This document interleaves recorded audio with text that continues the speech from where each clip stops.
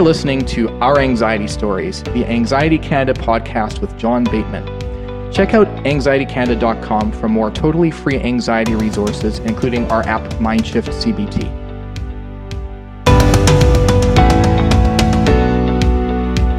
My next guest here is Rosemary Young, who's an Anxiety Canada Youth Volunteer Coordinator. Hi, Rosemary. Hi, how are you? Rosemary or Rosemary? Rosemary. Rosemary. Okay. I'm doing fine. How are you doing? Pretty good. Good. Tell me, Rosemary, what's your anxiety story? Yeah, so I'm 21 now. I've had anxiety in different forms throughout most of my life. So when I was younger, I did have a phobia of dogs. And then when I was kind of a young preteen, I guess, I did develop an eating disorder. And then, but all of my experiences with anxiety have kind of gone in waves. And then it was when I went to university, I'm in fourth year now, that I think I experienced my most difficult bout with anxiety. So because I kind of had considered myself an expert on anxiety by that time, I didn't really recognize what I was going through. When I hit second year, I got really scared. So basically, currently I experience intrusive thoughts when I get really stressed. Mm-hmm. So that's kind of on the spectrum of OCD.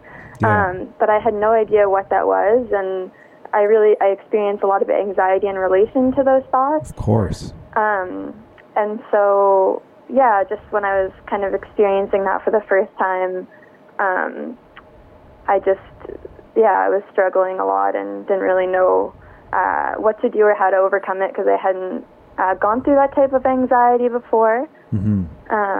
But I ended up finding, after lots of support from friends, a psychologist that kind of helped me recognize and understand what it was, and that, it was normal or for what I had. And so I just use CBT to kind of manage it. And right. And where did you first learn about CBT as a tool for managing your anxiety?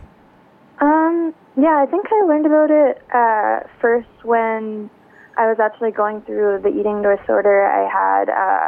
I remember seeing a psychologist at a hospital, like an IWK clinic program that I was going through, and they did CBT with me, and they actually also introduced me to the Anxiety BC website, right, to use as a supplementary tool, which is now Anxiety Canada. Yeah. And do you use the Mindshift app with Anxiety Canada? Yeah, I do. I use it once in a while. I like the breathing techniques a lot. Mm-hmm. And I think the component that allows you to kind of go through your thoughts and challenge them and just take time to really think them through is also a really good tool. Mm-hmm. Tell me about your work with Anxiety Canada as a youth volunteer coordinator. What's that entail? I just started actually this summer. So basically, now I've kind of overcome a lot of the anxiety that I was just talking about. Mm-hmm.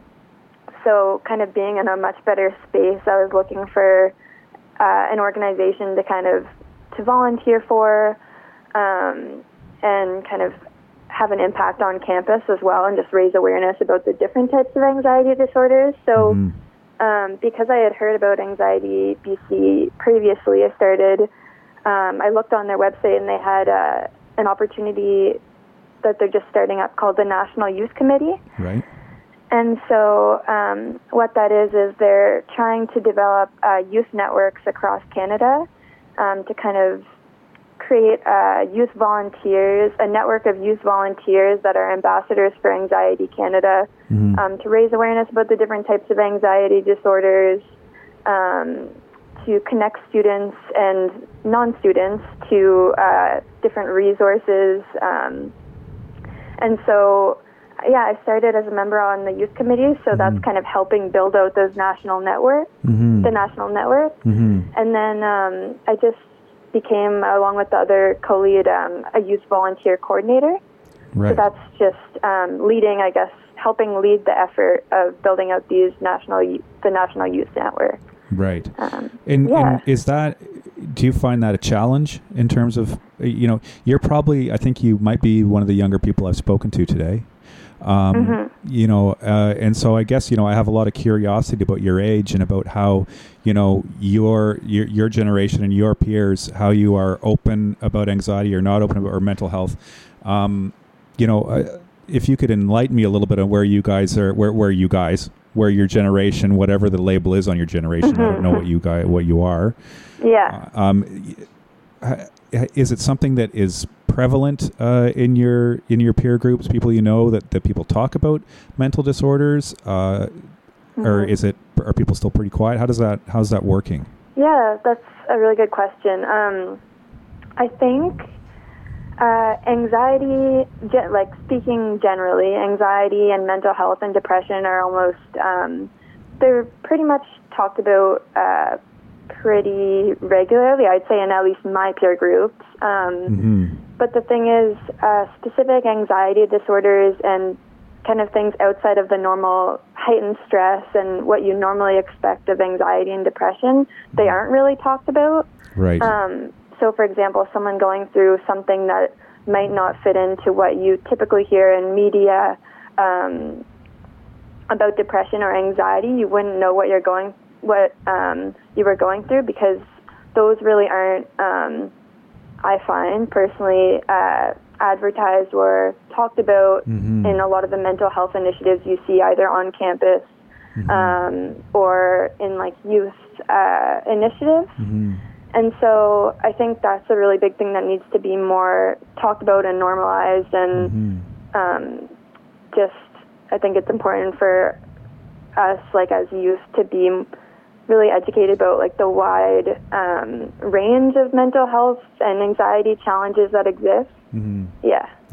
It's a question that has come up with me with some other guests and that I think about. I've got a daughter who's 17 and I've got a boy who's 14, and they're both very wired. They both have their devices, and yours is really the first generation to grow up with these things kind of attached to your person. I don't mean that in a derogatory sense. I mean they are part of who you are. That's just part of your gear.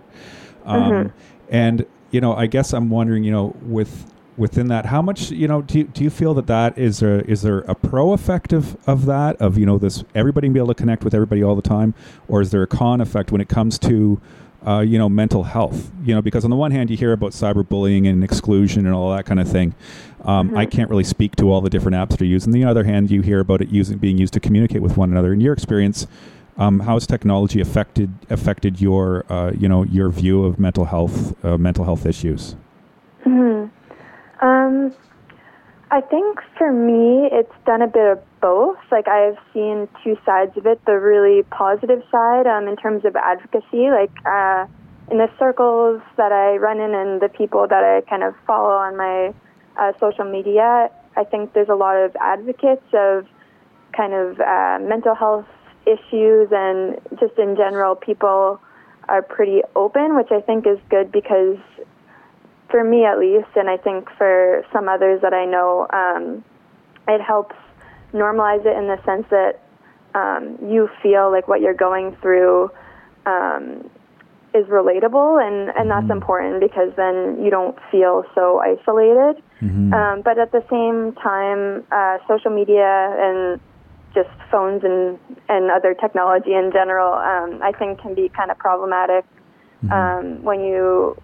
because it's so hard not to compare yourself to the people that you follow and the people that you're connected with. And I think in terms of comparing your life to theirs, I think that, for me at least, that has been the source of anxiety before. Well, I think what people have to realize with that, because I experience it too, Facebook. I'm Facebook generation. I mean, I'm assuming you're more, which is I'm on Facebook too. We're an antiquated generation, but my daughter's is definitely Snapchat. Those ones.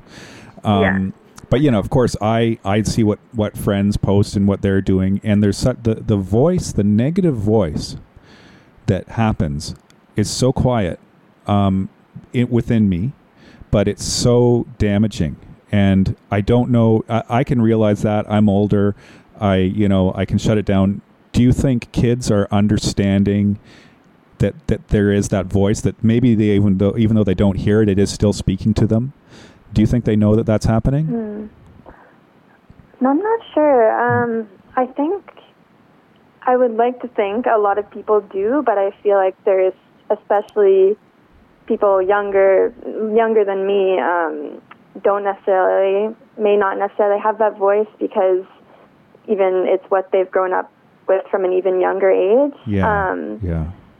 And so I think, there needs to be definitely an education piece from either the social media networks themselves or just schools on how kind of social media or other forms of technology can feed into mental health issues, and that it's important to.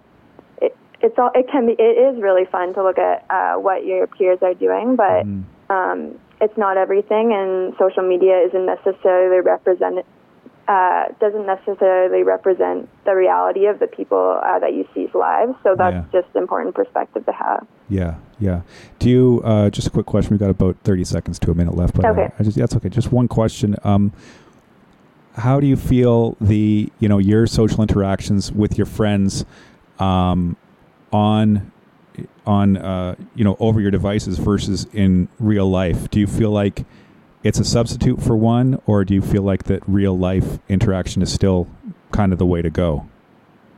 I definitely feel like real life interaction is still the way to go. And I like being able to connect with my friends over text, social media, because we can support each other even when we're far away, but nothing replaces like our in-person catch-ups and connections, I think. Yeah.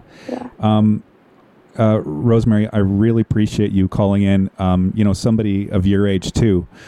It makes a huge difference, and it makes a huge difference to everybody out there, people who are your age who may be listening, to understand that there's resources here, that there's people that are in their peer groups the same ages that are affected by it and who are working on it. So your voice is incredibly important. I really appreciate you being on with me today. Yes, thank you so much for having me. Okay, anytime. Take care, Rosemary. Okay, bye. Bye-bye.